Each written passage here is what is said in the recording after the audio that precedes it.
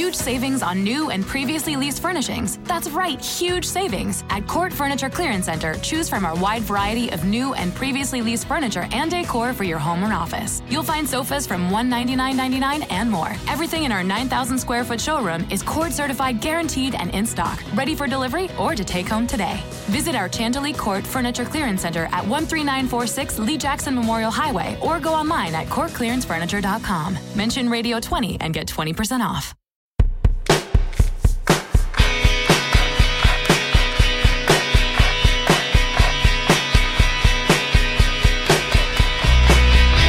Welcome back, everyone. This is the Bless Your Boys podcast. Bless Your Boys is your home for Tigers baseball and beyond on the SB Nation platform. I'm your host, Brandon Day, and with me, as always, is my co-host, Ashley McClellan. And Ashley, how's it going tonight? I'm good, but not as always, Brandon, because you cheated on me yesterday. Yeah, as usual, anyway. But yeah, almost as always. Yes. Yeah. Sometimes you just decide that there are better options out there, and I can't disagree that RJ probably was a better option. So, I mean, I'm not going to fight it, but... Yeah. Sometimes we just have to have a nerd fest, you know, and for some reason, like, no one wants to do this on Tuesday night, and yet it works perfectly for both of us, and, like, you can't do any other night, and I kind of can once in a while, like Monday, but the rest of the week isn't good, so, yeah. So, yeah, I don't know. Trying to pack it with a little guest star action here and there. No, I like it. Sometimes people don't want to listen to me, so I think that's perfectly fair. Yeah, they probably don't want to listen to me too much either sometimes, but, you know, so it goes. Try to break it up a little bit. You know, yeah, we're still hoping that, yeah, you know, we're going to try to get Dan Dickerson in here, and I would like to get...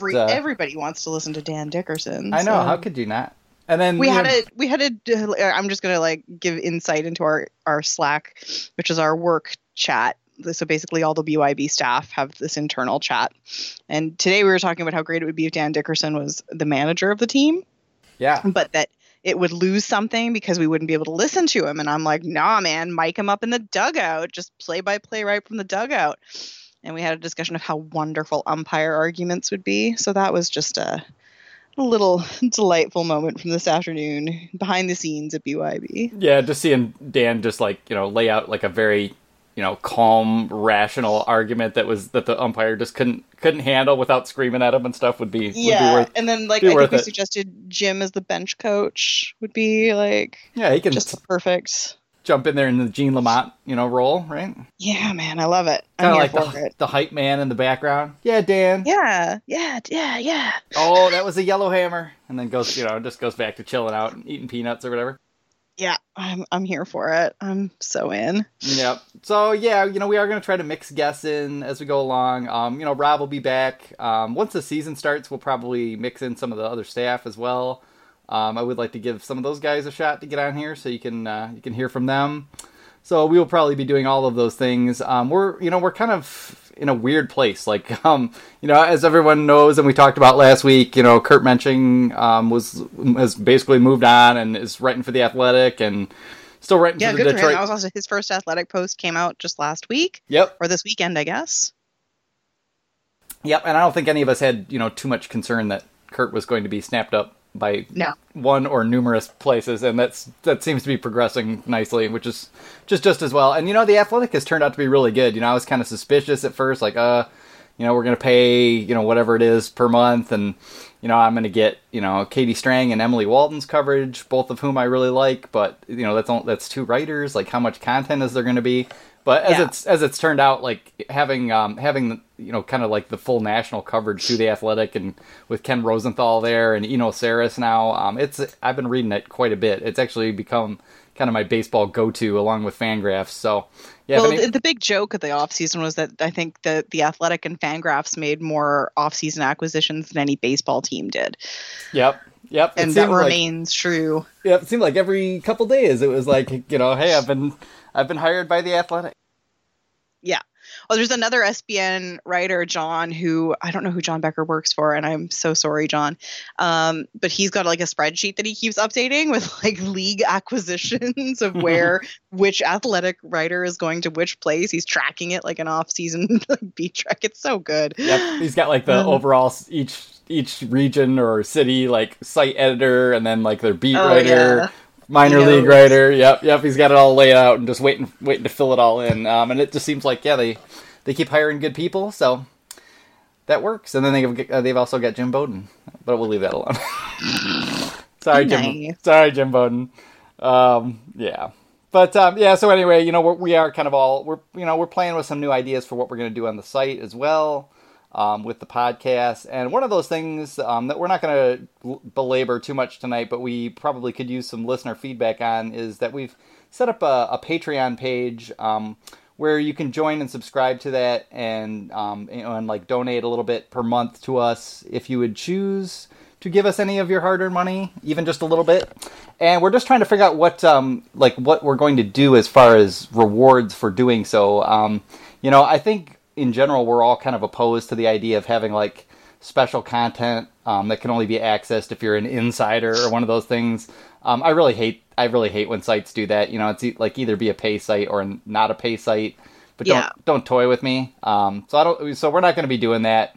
But we are kind of trying to figure out a way to just sort of make this a little bit more worthwhile for ourselves, because we do spend an inordinate amount of time working on the site and we love it, but we're also not really taking home much out of it, and so we're just kind of experimenting with some ways to possibly get ourselves a little bit of funding, because I've got things I want to do this summer as far as like going to Erie, going out to West Michigan. Some of these things we do spend a decent amount of our own money to do and to cover the sport. So we're just trying to figure out what kind of rewards we could possibly offer, what listeners of the podcast and regular readers of the site might be interested in, as far as rewards for donating at various levels or supporting us through Patreon at various levels. I don't think we're going to have any huge. We're not talking like $50 a month. We're thinking like what would you want to see for $1 a month or $5 a month or like 10 max? Like what kind of content specific to a Patreon would you want generated? We kind of floated the idea of doing like a members only podcast, but then Brandon and I have to record 2 podcasts a week, and nobody wants that because then neither podcast is as good as it could be.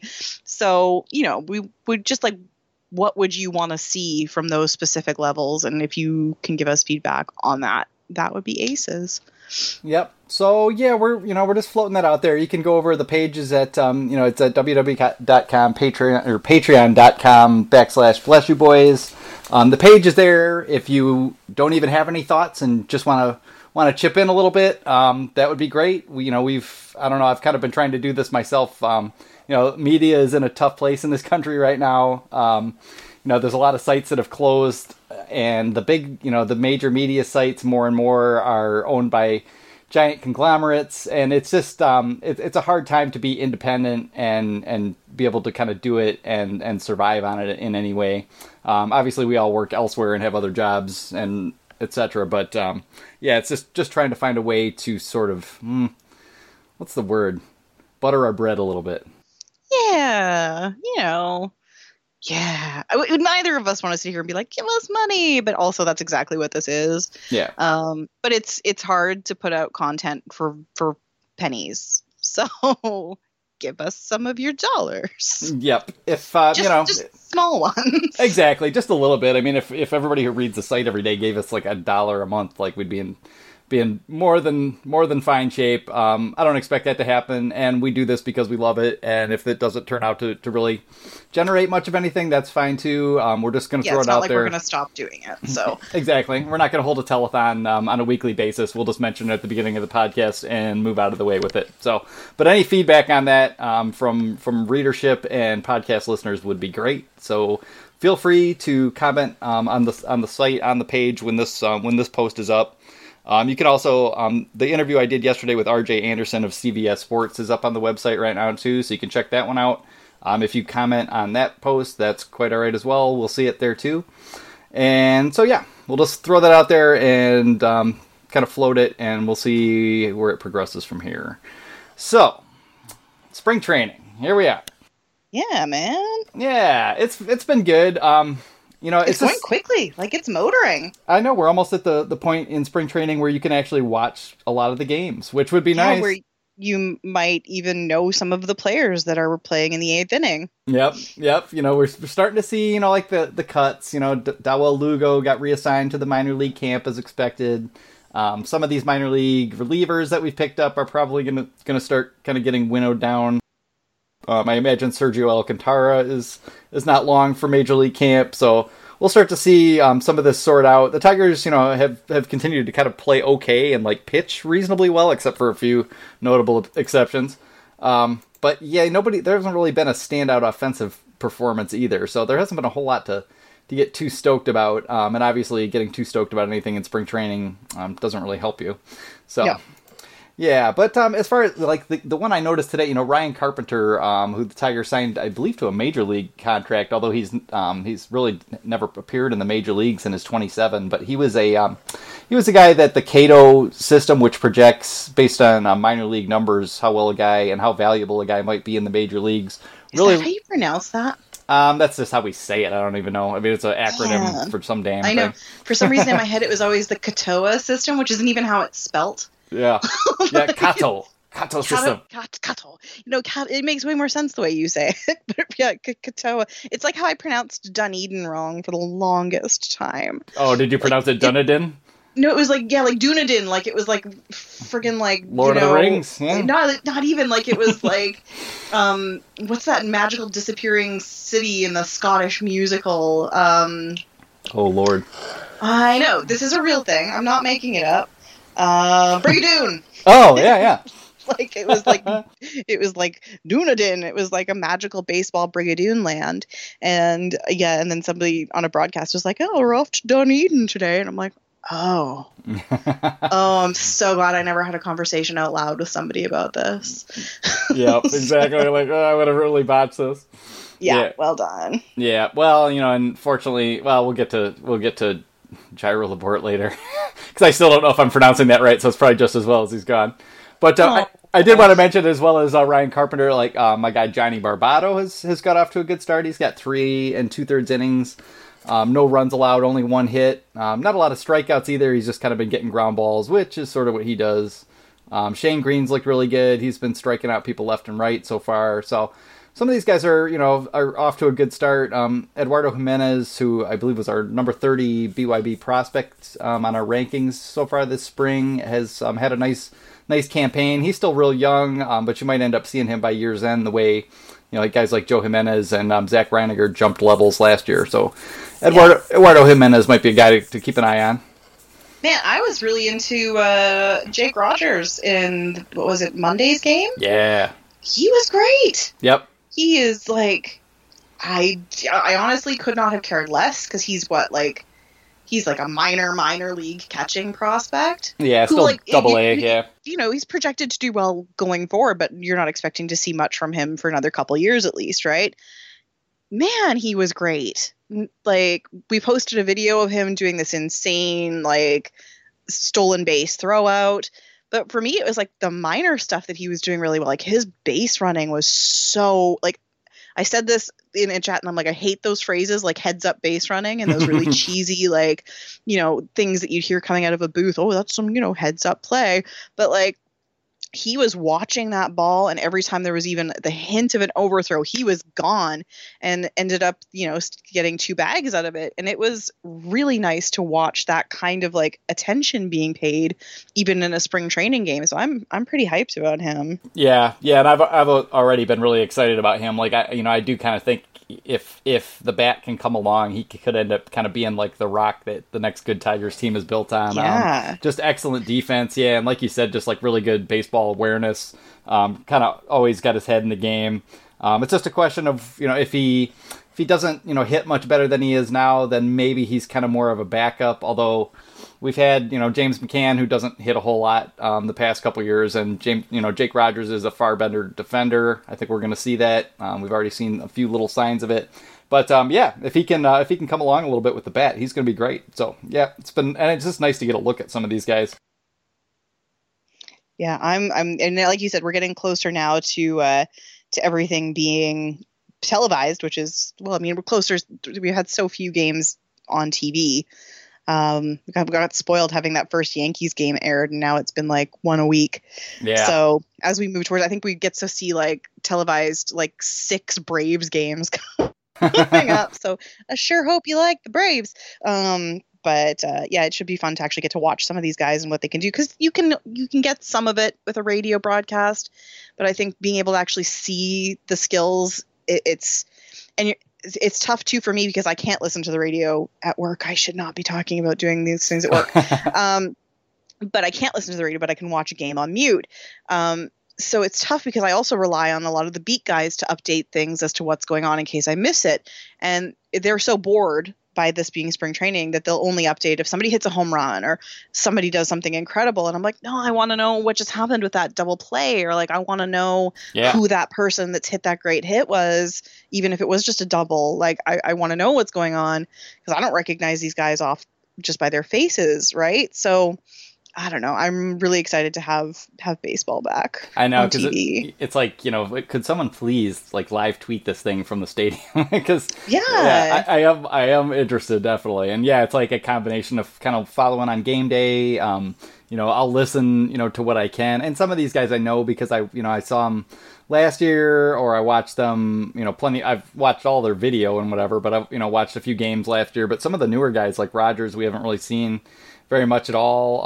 I haven't gotten to see Franklin Perez, and we won't probably see him this spring. But yeah, kind of getting a look at some of those guys has been pretty cool. So yeah, Sergio Alcantara has kind of showed off his defense a few times. We've gotten to see that. Seen Mike Gerber play some pretty nice center field. For a lot of the people who are kind of long-term doubters of Mike Gerber's ability to play center field, he's kind of showing some things here. The instincts kind of make up for the fact that he's not exactly a burner out there, and he's looked pretty capable of handling himself, at least, part-time, if not being a regular kind of everyday center fielder. So yeah, it's been nice to get a look at some of those guys. And there haven't been a whole lot of moves. The one move that really irritated everyone, and has kind of generated just kind of an unending amount of comments on the website, is the DFA of Jairo Labourt, who was then picked up by the Reds, and then the Reds tried to take him and outright him to the minor leagues, and because he was on waivers again, the Oakland A's picked him up and dumped Brandon Moss. So he kind of bounced around. No one is happy about this because Jairo Labourt has, he's a very risky prospect, but he's a guy who has a lot of upside, and he's also a left-handed reliever who made it to the major leagues last year and had, kind of a breakout season for himself. So that, has been really frustrating to everyone, but without belaboring that, the thing that's kind of left is that, Travis Wood went down with a very unfortunate knee injury that's ended his season, and the Tigers released him today. And so we're kind of down in terms of left-handers in the bullpen to Daniel Stumpf, and, maybe Francisco Liriano, although, there are kind of some indications he might end up starting, or at least that they're not ruling that out. Blaine Hardy's had a shoulder issue. They dropped Labourt for reasons that still are somewhat explicable to everyone, and we're going to need a left-handed reliever. And I don't know if maybe Ryan Carpenter is maybe a guy they could use that way, but it seems like he's the guy that they'll want in Toledo coming up for spot starts along with Buck Farmer. So so it's kind of, I don't know what they're doing here. And, something RJ and I talked about a lot last week was that there's still all these guys who aren't signed. And, this time of year, there's always turnover. Teams, start making their final cuts. They start kind of finalizing things with their roster. Guys get injured. But this year, you also have the added factor that there's still, a lot of, pretty solid veteran free agent players out there who can help a team. As well as a couple high-end guys like Jake Arrieta, who's, still, I don't know, just chilling, I guess, with Mike Moustakas. Maybe they're hanging out together, playing cards. Maybe. just shooting bull and, waiting for something to happen. But, the next couple weeks could be fast and furious. It's just really hard to know if the Tigers, are even, kind of that engaged at this point, or if they're kind of set, with what they've got and just going to roll with it, so. Yeah, I'm curious. Like, I would love to see them just, spend a little, maybe pick up somebody that's a bit out of their league, so to speak, for the season. Somebody you're going to be able to flip in July, just to have a competitive bullpen now would be really nice. Yep, Greg Holland's still sitting out there. Is he really? Oh, yeah, he's still available. I mean, one of the better relievers in the game last year. Maybe not quite the same guy he was before Tommy John surgery, but pretty close, and pitching in Colorado, which is not easy. Had a good year. I will have you know, I wrote an article about why the Tigers should sign Greg Holland last year. Yeah, and they probably should have signed Greg Hunt. And I'm pretty sure I suggested that he should be signed as a reliever too. Yep. Yeah, and he's still waiting out there, and you kind of look at the way things are going right now, and I'm not sure that the Tigers, and I don't blame them necessarily for this because no one really saw this coming, but maybe didn't read the market too well, and I don't know if they couldn't do a lot better than Mike Fairs right now for basically the same money. Maybe Liriano as well. That might have been a little bit premature too, because there's still some decent arms available out there. And I don't know. I don't know if the Tigers have it in them to make any moves, but they could pretty easily upgrade this team right now for not very much money in a couple ways. There's still solid veteran middle infielders out there. I don't know if any of this is worth doing, because I don't know if any of those guys would ever be worth anything in trade, because that's the other part of it, is that no one is paying much in prospects either. So yeah, it's just been the oddity of this offseason has just rolled on, and we're not done yet. Like, I don't know what's going to happen. Yeah, it's such a weird offseason. Like, I still can't get over how, it's so weird to me, the guys that still aren't signed, like your Lance Lynn's, your Alex Cobbs, your Jake Arrieta's, like, these are guys that we thought when that dam burst and like that Yu Darvish went, and then those guys would just go, right? Like, and you're right. Now it does feel kind of stupid for us to have signed Mike Fairs as soon as we did, because like, and none of these guys want to go for a 1-year contract, but I feel like ultimately a couple of them might. Like, we might hit April, and these guys are like, well, I'd rather not sit out a whole season and sign a 1-year deal just to test their luck again in free agency next year. Yeah. Yeah, I don't know, kind of what the best move for someone like Jake Arrieta is right now. If he's not getting the offers he wants, I don't know if someone, I assume someone has tried to do this and swoop in and offer him, 2 years at $30 million. Yeah. And see if he'll just kind of snatch that up with maybe some incentives. Do you think maybe the worry there is that he worries he's going to undervalue himself? Like, oh, well, Arrieta signed for a $15 million 1-year deal here. Why would we bother signing him for a 6-year deal? There's so much psychology that goes into it. And part of me wonders if how much of it is the agents going, no, don't shortchange yourself. Like, I know you want to play, but if we just wait it out, then that 6-year deal will come. Yeah, and there is a point there that if you if you accept a 1-year deal now, you might be stuck having to accept 1-year deals, for a long time to come, because you're giving away another year as you get older. And yeah, I'm just not sure how that's going to play. Like, I don't know. I had thoughts all off season, and at this point, I'm really just kind of baffled. I really don't have any way of kind of gauging what's going to happen, or whether or not some of these guys are going to wait till the season. You're looking at a market in which Mike Moustakas might end up having to take like a 3-year, $40 million deal or something like that, because no one wants him. And this is a guy who hit 40 plus home runs last year and plays plus defense at third base. It's strange. Absolute insanity. Yep. So, I guess one thing about it is that, most of these things aren't the Tigers' problem at this point. We're not relevant. And, we're just going to have to kind of deal with that. One move that the Tigers made this week, I shouldn't call it a move, but Daniel Norris yesterday pitched out of the bullpen in the 8th inning, despite there being talk before the game that he would kind of get his usual 2 or 3 innings at some point in middle relief, and that has kind of freaked everyone out. Do you think the Tigers are really thinking to themselves that they're going to move Daniel Norris to the bullpen, or was that just kind of a we don't want to push him. He just came back from giving him a couple, a week off or something like that, a couple days off. I think it's more about building that confidence again. I think give him an inning, a late inning where he can handle it. I mean, the first hitter he faced was fucking Tim Tebow. So, I mean, that could go either way, right? Like, you want it to be that he goes in, decimates Tebow, and is like, yeah, okay, I got it. I got my stuff. And he's only in for a short while, so he's not worried about maybe throwing full gas. He's, a bit more patient, taking his time a bit more. and it could go terribly wrong if you accidentally like give up a home run to Tim Tebow and then you're crushed. Like everyone's like, oh, Norris, what are we doing here? Obviously it went very well. And I think it was all good signs. And I think that's probably what Basio's betting on, is that he uses him maybe a little less in starter positions just for these next little bit, like starts in spring training, and then moves him slowly back up to those roles. I don't think it's a long-term choice to keep him in a relief role. I hope not. Yeah. But then there's the other part of me, like but what if I'm so bad at this? Like I always like debate either side of things. I'm like, Shane Green really struggled as a starter for a while and then moved into a relief role and did really well. And I don't want to see Norris long-term in a relief role. But if going into the bullpen for a bit of the season helps his, him figure out his mechanics, and it takes a bit of that stress and the expectation off of him, because I think so many people for so long have been like, Norris, next great thing.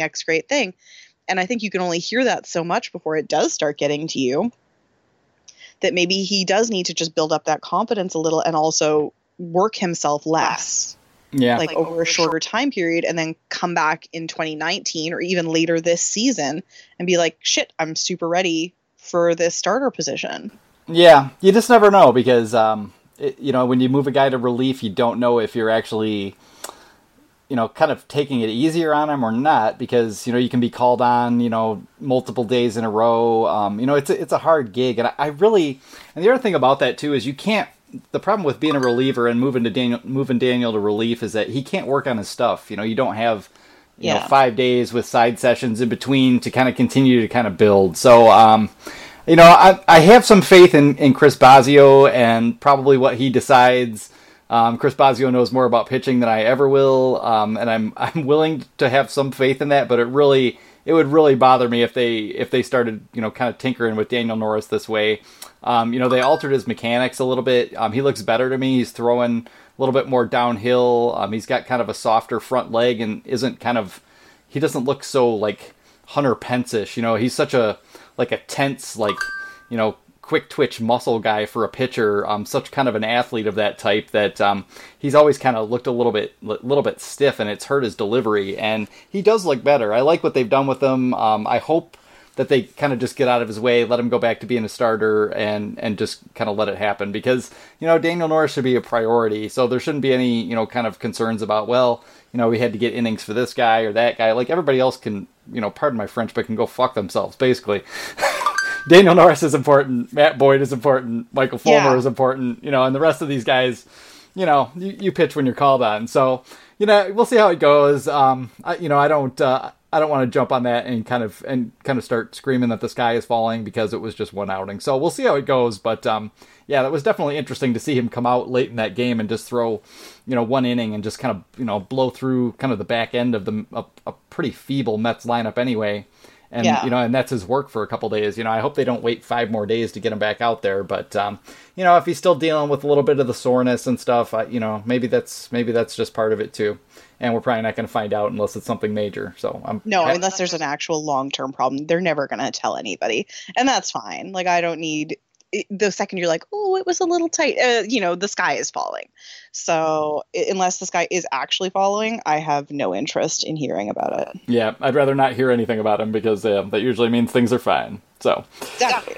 Yep. So there hasn't been a whole lot else, kind of out of the Tigers news. The Whitecaps released their hideous food options, and our buddy John Marlette, who writes for the site, rather hilariously when he sets his mind to it, wrote a quick thing about the bizarre bounce house that they have down in Lakeland, and that was pretty great. But there hasn't been a whole lot else to say. A few guys have done well. Victor Martinez seems to be swinging the bat pretty well so far. Nick Castellanos is, looking like a guy who's about to break out and be a monster. But it's early spring training, so we'll just have to kind of see how that goes.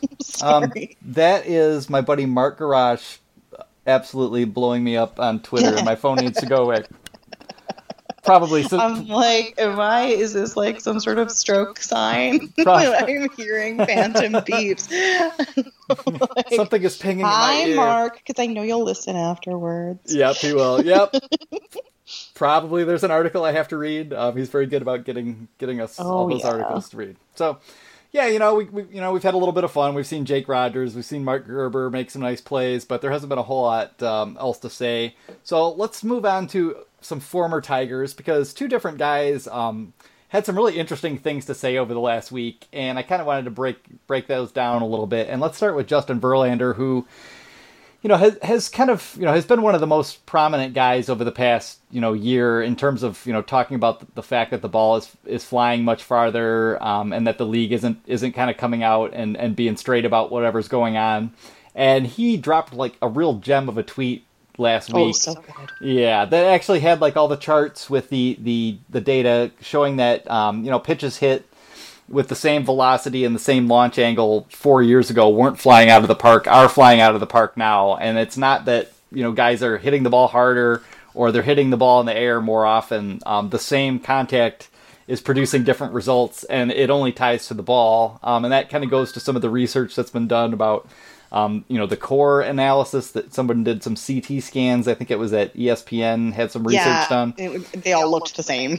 Yeah, I did. I couldn't tell by looking. I was like, I think he has cancer, but I'm not sure. I can't read a CT scan of anything. So baseball, I'm just like, yes, I'm a doctor. Those all look like baseball. Yeah, I can see where that extra half ounce isn't in there. But yeah, supposedly those balls are the new balls are, a little, I believe, denser or maybe they're less dense, but they're lighter. And that's, producing a little bit more flight. But I thought that was interesting. And I think it's interesting that Justin Verlander has kind of continued to hammer about this. Like, he's not letting down. Yeah, this is spring training, when he's like dialing into, savage mode and isn't usually distracted by these kind of things. But he's been much more effusive this year in a lot of things in terms of like talking about, the Astros staff and kind of being their leader and, taking on the Yankees as, verbally like, hey, you got to go through us. It's been interesting to see. He's a married man now, I guess he feels established. Yeah, I guess that's true. Yep. And, we just don't know what's going on with the baseballs. Pretty obviously, something has changed. And as Verlander pointed out, everyone's playing with the same set of baseballs, so it's not like there's a particular disadvantage. But it is interesting to think about guys like Mike Pelfrey, who, basically got by for years by not giving up home runs and getting ground balls and never had the strikeouts. And it's just becoming harder and harder for a guy like that to survive. And we've even seen like Anibal Sanchez, who still strike out plenty of batters, just cannot keep the ball in the park anymore. And his career maybe has ended sooner than it would have years ago. Yeah, it was a huge issue for him. Like his command was okay, but it was those home runs that really killed him on the Tigers. Like it was almost a joke how many home runs he was giving up. And so you're right. It's not nothing, even though the ball is the same for everyone. It's definitely having an impact on guys who had a different type of pitch, right? Yeah. Yep, and it's going all the way down, and the thing is, it goes all the way down into the minor leagues now, because when teams are, evaluating minor league players, like, if a guy has some power, well, that's nice, but everybody has power now, and that valuation, that teams used to look at a guy like, we think that guy's going to have, 20, 25 home run power, and that was like, okay, that guy's got legitimate power. And now that's like, oh, well, yeah, he's an average, power guy. And, what about the rest of him? Can he play defense? Is he fast? What's his hit tool like? Yeah. And, and it's just a strange thing that this can happen, and that it's going to, the shakedown is going to go all the way through the minor leagues. It's going to go all the way through, like the Latin American teenagers at various academies. Like all these people are affected by this, because what's valued in the game right now is very different than what was valued even just 5 years ago. And we don't know 2 or 3 years from now when, they change ball formula and all of a sudden like things change and, a completely different set of players is suddenly, taken off again. Yeah, it's bizarre. That's what I have to think, is that you've got these young guys coming up as prospects now. And you have to wonder if they do change the ball again, they're already making adjustments for that new ball, right? Like that's how they're learning. They're like, okay, well, this leads to home runs, so I've got to adjust for this. Got to drive the ball in the air, yeah. What happens in 5 years? And they're like, oh, well, they've kind of adjusted here, so let's switch back. Then suddenly you're going to have these guys that are like, Cy Young contention pitchers who are like, oh, I don't know how to do my job anymore. Because, and I don't mean that to say that they don't know how to do their jobs. It's just that, like, you adjust for the tools that you're given. And it's not a small thing to change that, even if you do change it across the board. So yeah, you've got all these guys who, basically anyone who doesn't strike out a lot of guys and limit walks isn't valuable anymore because everybody's given up home runs. But if the home runs start to fall, then a guy who doesn't get as many strikeouts but keeps the ball on the ground is suddenly more valuable again. It just has so many ramifications. There was a good article on Fangraphs a couple weeks ago about how the amount of plays and chances that a shortstop, a second baseman, and a center fielder have nowadays have fallen quite a bit over the past couple of years because hard hit balls are just leaving the park, and there's more strikeouts and walks than there have been before. So there's just less balls in play, and it's odd. Teams are seemingly valuing defense a lot. Like all we heard all off season was, oh, JD Martinez's defense is such a liability, like blah blah blah. But maybe not. Maybe they're just, maybe it should be considered less of a factor than it used to be because guys just aren't putting the ball in play. And boy, these are weird realities for all these, teams, front offices, and everybody else to kind of have to confront. And it's such a small seeming thing, but it does fundamentally change baseball in a way. Like you said, on every level, like we're seeing more home runs, but that's not the only thing. We're seeing also more pitching injuries because from my understanding, I think they have to grip the ball harder. Yeah. To get the same feel for the stitches.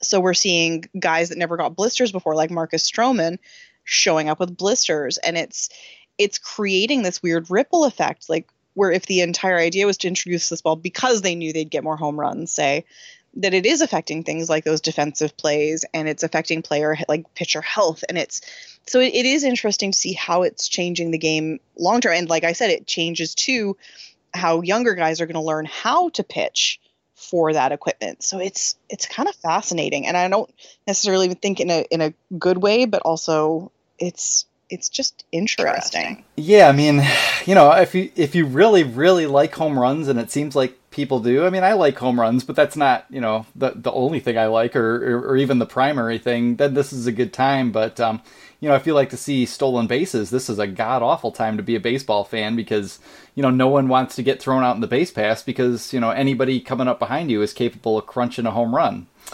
So you're not getting to run even if you are fast. You don't see the elaborate deliveries that pitchers, had, say, mid-90s. You go back to the 80s, everyone has a funky delivery. Now everyone's quick to the plate. The catchers are all timed. We know what their pop times are. It's all just kind of, the science of it has kind of crushed the stolen base out of existence to a large extent. There's maybe 10 guys who are still real big stolen base guys. And to tie this all the way back to when we started talking about Dan Dickerson, the thing he was on about today was the fact that, Leonys Martin just should not be a leadoff hitter, which immediately, had us all voting for him as manager. But, the old school guy like Gardy, thinks like, I'd really like it if Leonys Martin can get on base more because he'll steal bags and he'll be fast. Yeah, but he's never been good at getting on base. Yep. Like, there's just no historical precedence there to believe that that's something he'll be capable of. And it drives me nuts that a guy like Matuk hasn't even been tried in the leadoff. Yeah. Like, at all this spring. It's been either Machado or Martin the entire time. Yep. Like, if we want to try M-labeled guys, let's give Mikey a shot there because I think that could be a better opportunity to at least get somebody on first base. Yeah, and, I don't know if he'll do better, but it's just one of those things where we already know who Leonys Martin is. He's 30 years old. The thing that he has is wheels. And even putting him in the leadoff spot, it just doesn't, for the same reasons I was just talking about, it doesn't work the same way because, even when he does get on base, he's less likely to steal because, if he steals second, maybe they walk, Miguel Cabrera, a batter later. So I don't know. We're going to see how that plays out, but it is just really weird to see the whole complexion of the game change this quickly. Like the All-Star break 2015, all of a sudden just, storm of dingers, and it just kind of keeps coming. So we'll see if that continues this year. It'd be even weirder, really, if all of a sudden home runs just went back down to normal. Like, I don't know what ripple effect that would have on who's good and who's bad. Yeah. I feel confident Aaron Judge and Giancarlo Stanton and JD Martinez are still going to hit you 40 home runs, no problem. But yeah, a lot of these fringy guys who are kind of lobbing them over the walls and pulling them down the lines, you might suddenly find themselves back in the minor leagues because they strike out too much. Yeah, well, there's only so much we can predict, right? Like, nobody would have predicted that last season would have gone the way it did home run wise. So you can't guess, because it's just going to go the exact opposite way. Yep, anything could happen. So, and then the second Tiger, or former Tiger, who kind of made some news was Justin Upton gave a really, really revealing interview, I thought, to Pedro Mora of The Athletic LA. And he talked at great length kind of about the way free agency has changed and the way teams approach players, talk about players, court players, has really kind of changed for the worse in his view over the past few years. And, it was just really revealing. I mean, he had some absolutely kind of dagger quotes in there where he talked a lot about how teams used to court you, and like if they wanted to sign you, they would fly you out, and have your name up in the stadium and, a jersey and a locker kind of set up with a number just so that you could kind of mentally place yourself there. And there was a real desire to like convince you that, we're the place for you. And this is a place where you're going to feel comfortable. We're going to win. You're going to, be a valued part of that. And nowadays, the way he described it, teams kind of call your manager up and are just sort of, or your agent up and are just sort of like, we're kind of interested, in Justin, to use him as an example. But, we're not so convinced about his defense, and, he's a little bit older. We don't really know what we want to pay. What do you guys, where are you guys kind of at right now? And, and it just didn't ever used to be that way. And it was really interesting. It's got to be a stark contrast to if you look at like teams falling all over themselves to woo Shohei Ohtani over the offseason, like putting together media kits and, pitching the cities. And I think it's a really stark comparison if you look at how these other free agents have just been sitting there. Like, there's no, hey man, we're only going to offer this much, but here's what the Dodgers have to offer in terms of, lifestyle and what we do to show our players that we care, and like what we'll offer in that team atmosphere. And here's what some of our guys have to say. And like, you're right, that like wooing is very different. And it's especially weird to see it in contrast when they're not doing it for guys that have been in the league for years and years and years, but they'll put thousands and thousands of dollars into creating these videos to lure in this Japanese star that is not a proven MLB talent. Yeah. Yeah. And the kind of disrespect that shows for guys who've, sort of paid their dues a little bit more. This is a direct quote, and I thought this was just like a hilarious way to put it. But Justin Upton said, hey, you're not a person anymore. You're just a player. There's no piece of paper with "Do you love me? Yes or no" written on it being slid your way anymore. It's like, I'm going to prom if you're going, which is kind of how things are in the dating realm. I'm led to believe with the younger crowd. That's cute. I like that. I'm going. If you're going, you can come. Like, just jump on. Yep. I might go, and get if you happen to be we're there, going to the World Series. Yep, exactly. And it was only 2 or 3 years ago that I remember the Cubs just making this this huge push for John Lester, talking, having like, I guess John Lester is kind of a wine collector, and so they had like him and his wife out and like, showing him fancy bottles of wine, and kind of had like a tasting session, and then had this hour-long kind of movie about the Cubs and and how he would fit in there. And just, and talking about, like, I believe, like, his son's medical condition and how, the facilities in Chicago were prepared to help them with that in case of any, all this stuff, just, making a really hard push that, we want you real bad to sign with us. And I'm pretty sure Yu Darvish did not get that treatment, and I don't see Jake Arrieta getting any kind of treatment like that this offseason either. It's like, we don't really want to pay you, and if, if everyone just kind of leaves you lying around there, yeah, maybe we'll offer you something at the end.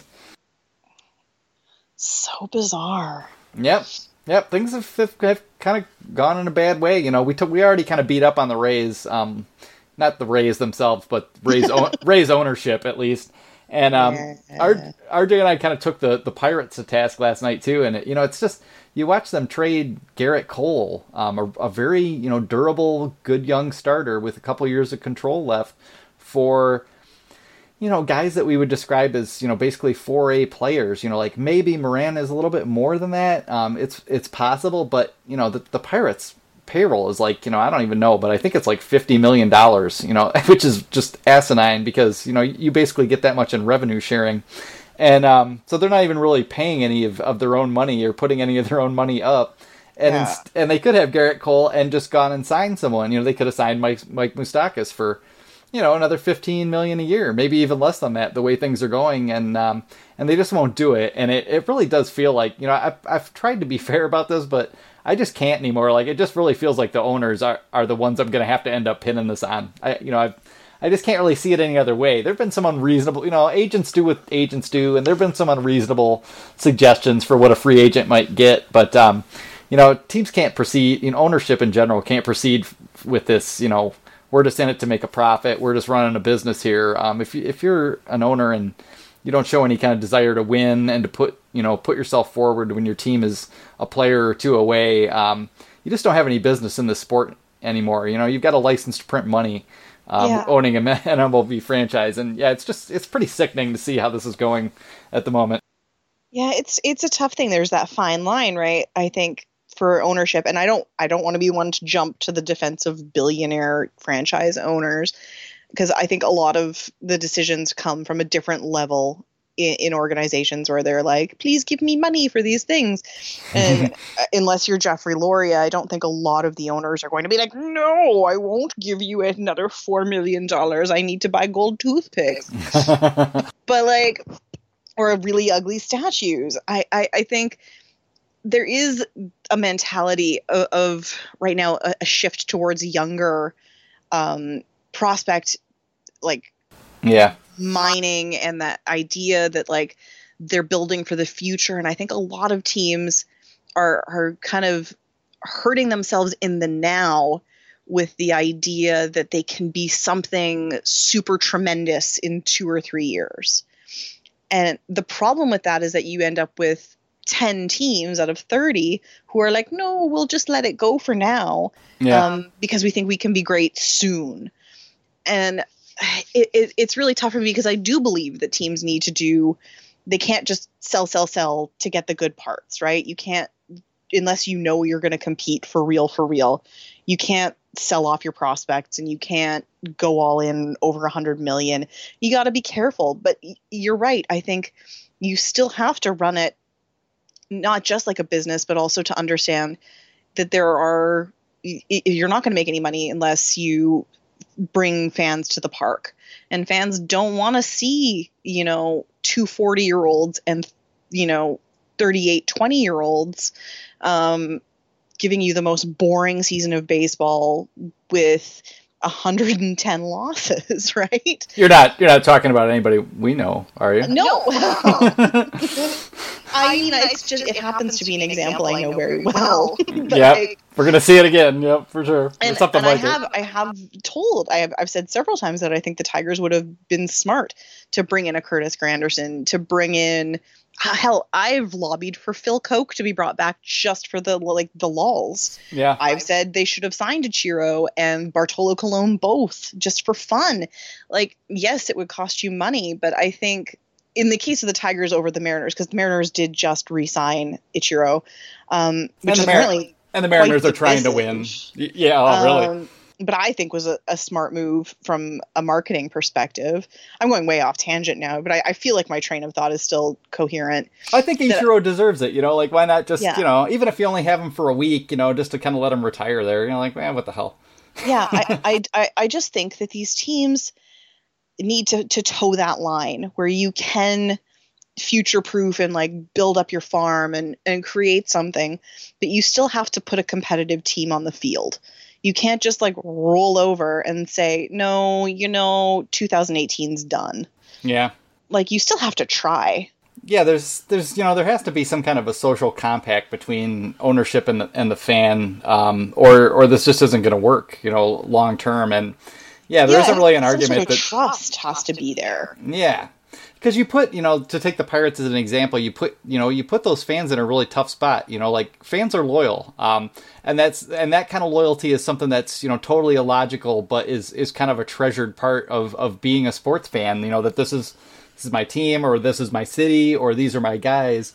And when your owner is, actively, sabotaging your hopes and dreams for said team, you're just in an awful position, because you don't really want to go root for someone else, and you also, don't want to give money and support, this person who's, not willing to kind of go out on a limb. I thought RJ had something I hadn't really thought about last night, but about how the whole concept of tanking and rebuilding, there's a logic to it, but there's also an excuse built into it that is going to allow, mediocre general managers and front offices to kind of complain, that they need more time, and that, and kind of set themselves up for this like 5 or 6 year plan where, it's going to take, we're building this thing from scratch, from the ground floor. We've got to, we need all this time. And it's, it's a built-in excuse, in a sense, when, even a team like the Tigers, you could, you could sign Lance Lynn. You could probably trade a prospect for,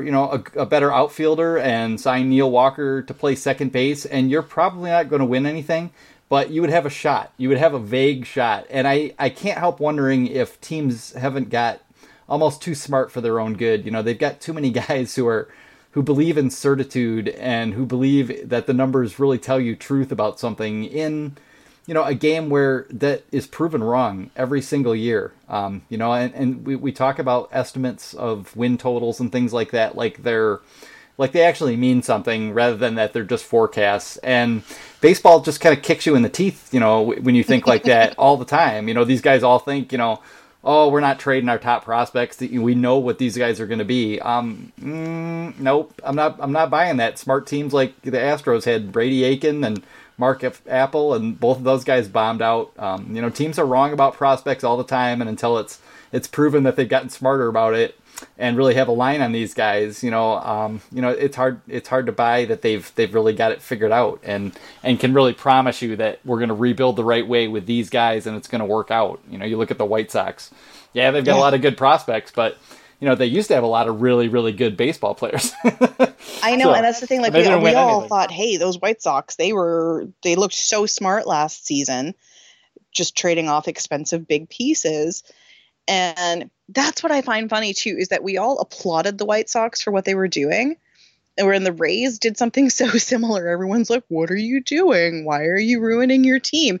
And yes, the White Sox got substantially better prospect returns than what the Rays got in their recent moves. But like, it's funny to me how the mood has shifted from, oh yeah, you're making really smart baseball decisions, to, oh, you're tanking intentionally and all of your money should be taken away because you don't know how to run a team. Yeah, it's very confusing what the Rays are doing, I think, is the thing. Because obviously they're not tanking. They're not, they're not in a full rebuild. Or Chris Archer and Alex Colomé and Kevin Kiermaier, like, these guys would all be traded. There's kind of this weird juggling that goes on because they're always trying to, find a guy who can produce the same amount for less money somehow, because everybody's got to cost, $4 million a year.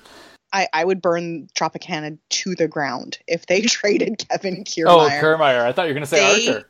Well, I mean, Archer is a movable piece, but they got Kiermaier on such a good extension that when I saw the terms of that deal when it first happened, I'm like, are you kidding me? Kiermaier must love Tampa Bay, because why else would you not wait for free agency? Yeah. And how can it was such a team-friendly deal. And they do this all the time.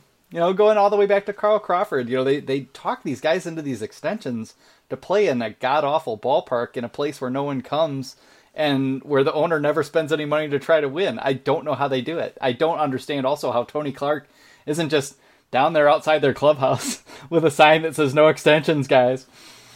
Don't do it. You're hurting the cause here.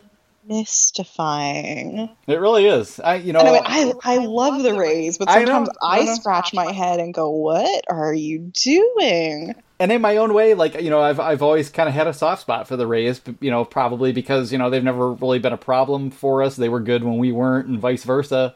Also, you kind of got to feel a little bit underdog. Bad because, we broke Kevin Kiermaier that one time. Oh, yeah, we did. Yeah. His ankle breakage totally happened at Comerica. Yeah, I don't feel bad about that, though. I feel a little bit guilty. Kevin Kiermaier, you got a great life, you handsome bastard. Well, he'd have an even greater career if he could go through an entire season without getting hurt. I know. There's something about those elite defensive center fielders. They just, they're glutton for punishment. Yeah. But I noticed, that I don't know if there was any, actual underlying, conversations going on, but, that the Twins were talking to Byron Buxton, or at least interested in signing him to an extension.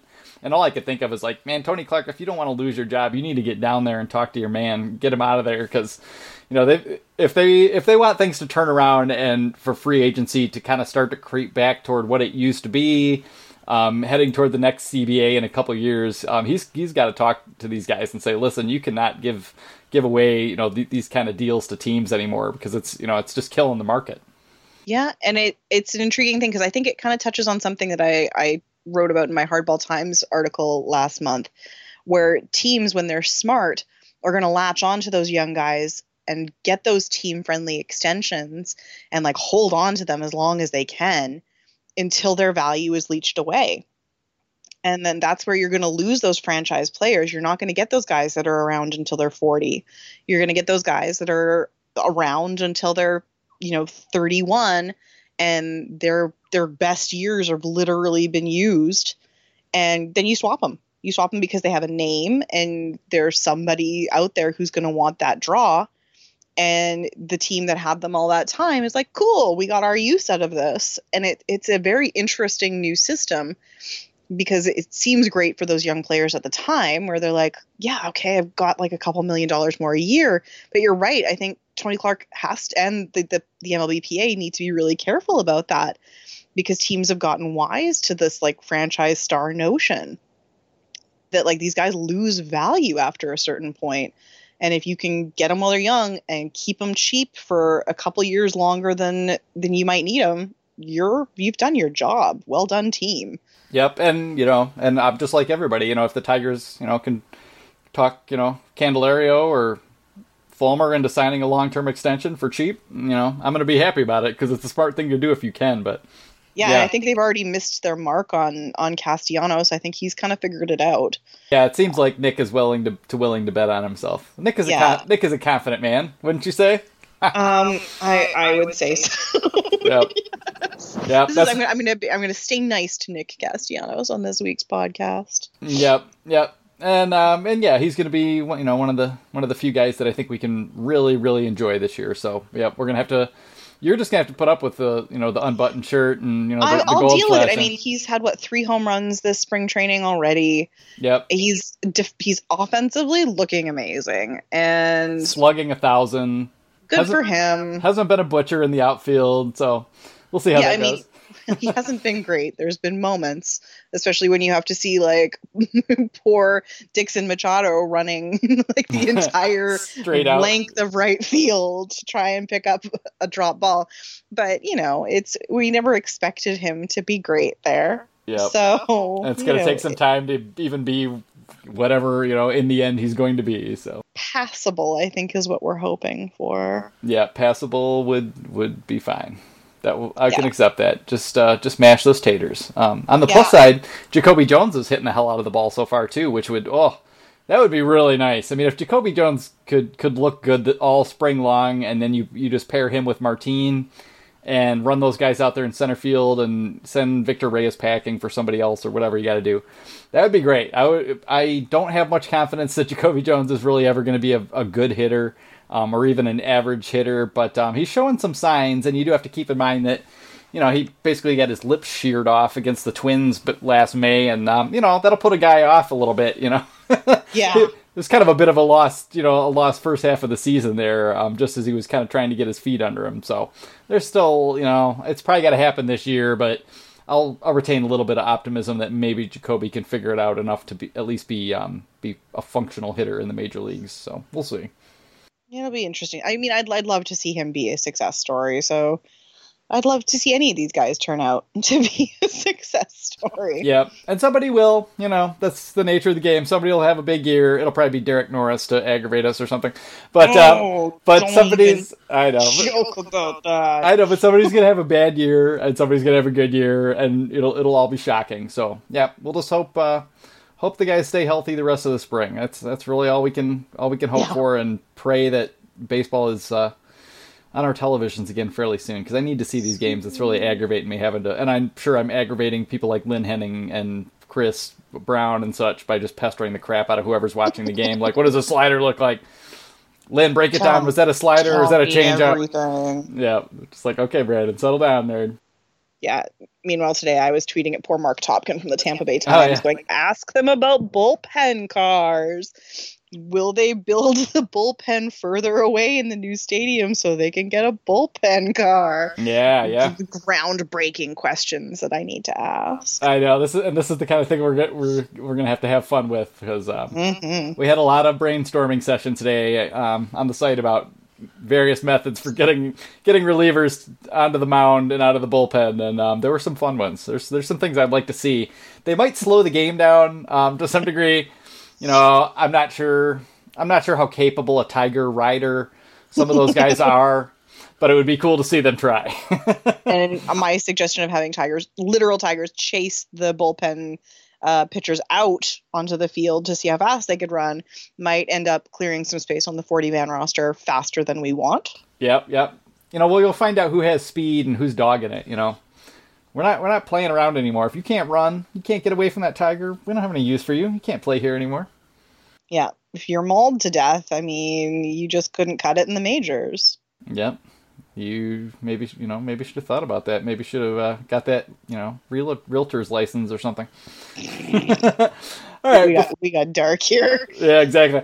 Well, we always do eventually. Actually, RJ impressed me by getting really dark at various points too. I was like, well, we just, I guess this is what happens. This is the kind of place. Yeah, this is the place we're in until the season starts. So, we had two questions from listeners on Twitter. Steve Florian asked, "How long do I think it will take before Mike Gerber is in center field?" And that is an interesting question, and it kind of goes back to whether or not Jacoby Jones can do enough this year to look like he can stick out there, because he's probably in Mike Gerber's way. But I think everyone would recognize that Mike Gerber is a much better bet to make it in the major leagues at some level, even as a kind of a fourth outfielder or a platoon player. So I'm going to say that Jacoby Jones isn't going to make the team coming out of spring training. He's probably going to be a backup, and I don't think it'll be that long before you see Mike Gerber on the major league roster, because I honestly have no faith in Victor Reyes, and I have no idea why the Tigers thought that was the move to make with their number 1 overall Rule 5 draft pick. So just to throw my 2 cents on that one, yeah, I think Mike Gerber will probably get some time. Maybe not necessarily in center field, but I don't think it'll be all that long before you start to see him at the major league level. I think the coaches love him. He's a Gardy. He's like Gardy's dream player. He's a guy who does everything right, does all the little things really well, and kind of uses all that to overcome modest athletic gifts rather than kind of standout athletic gifts. So we'll take a shot with that one. And then Dan Hogan also wanted to know, and this might be too much. This is a deep question. Dan Hogan goes this way, but how does the team balance development for the younger players versus the need to develop guys versus the need to have guys like Ferris, Liriano, Castellanos, and such as potential trade bait? How do you feel about that one? Oh Lord, let me unpack it. Yeah, I mean, there's import to having some of these guys as trade bait. I'm just really skeptical that we really have anybody who's going to be great trade bait beyond like Green, and Fulmer maybe.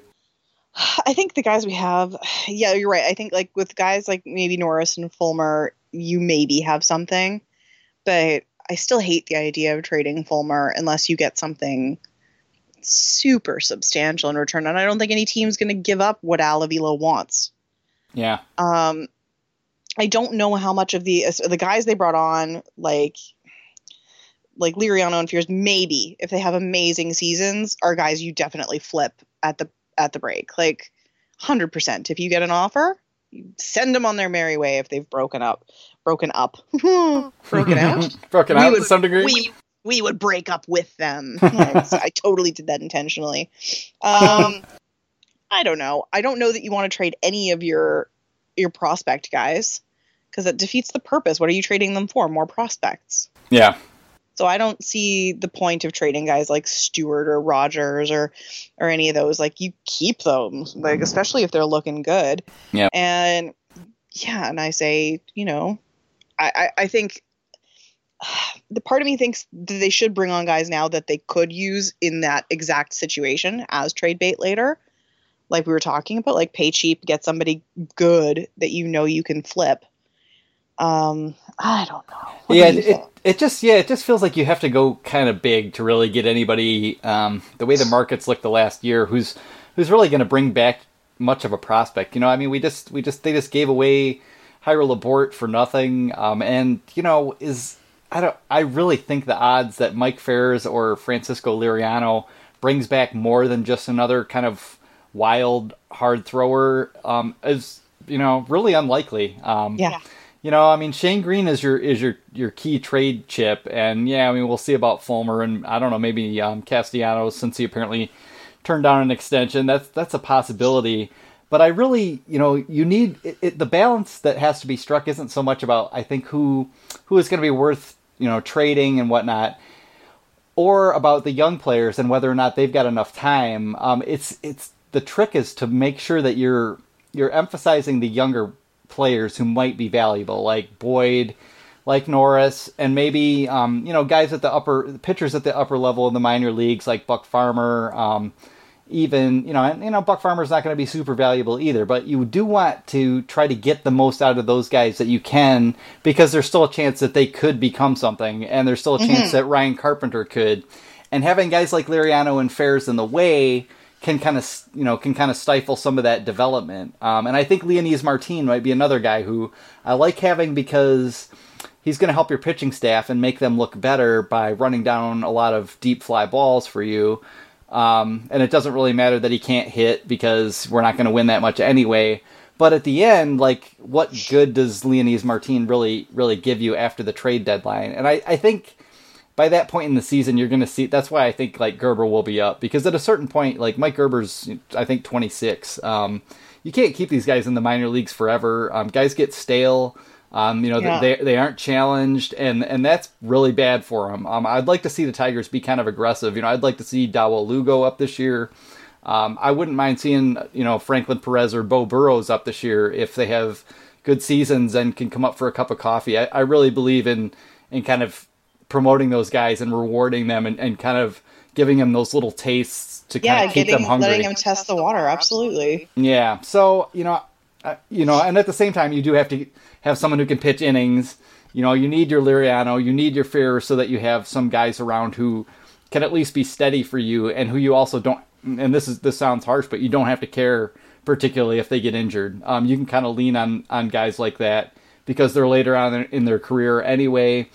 And, at a certain point, guys like that can kind of fill those innings, rather than you putting young players who need a little bit more protection in bad situations. Yeah. So to kind of wrap that all up, they really need to emphasize development for the younger players, because I really don't think that the veteran guys that they got really have much chance of being valuable enough to bother with at the end of the day. I really think they're just kind of, they're there to eat innings. Maybe Mike Ferris, is worth a little bit. Maybe Francisco Liriano, if he's in the bullpen and doing well, you can get yourself, another one of your average 45, future, well, he's not an average prospect, but another 45 future value prospect, which are a dime a dozen. There's probably 300 of them or 250 of them behind the really good prospects in the game. So, you're just getting another body, basically, and I don't think you're going to do too much better than that.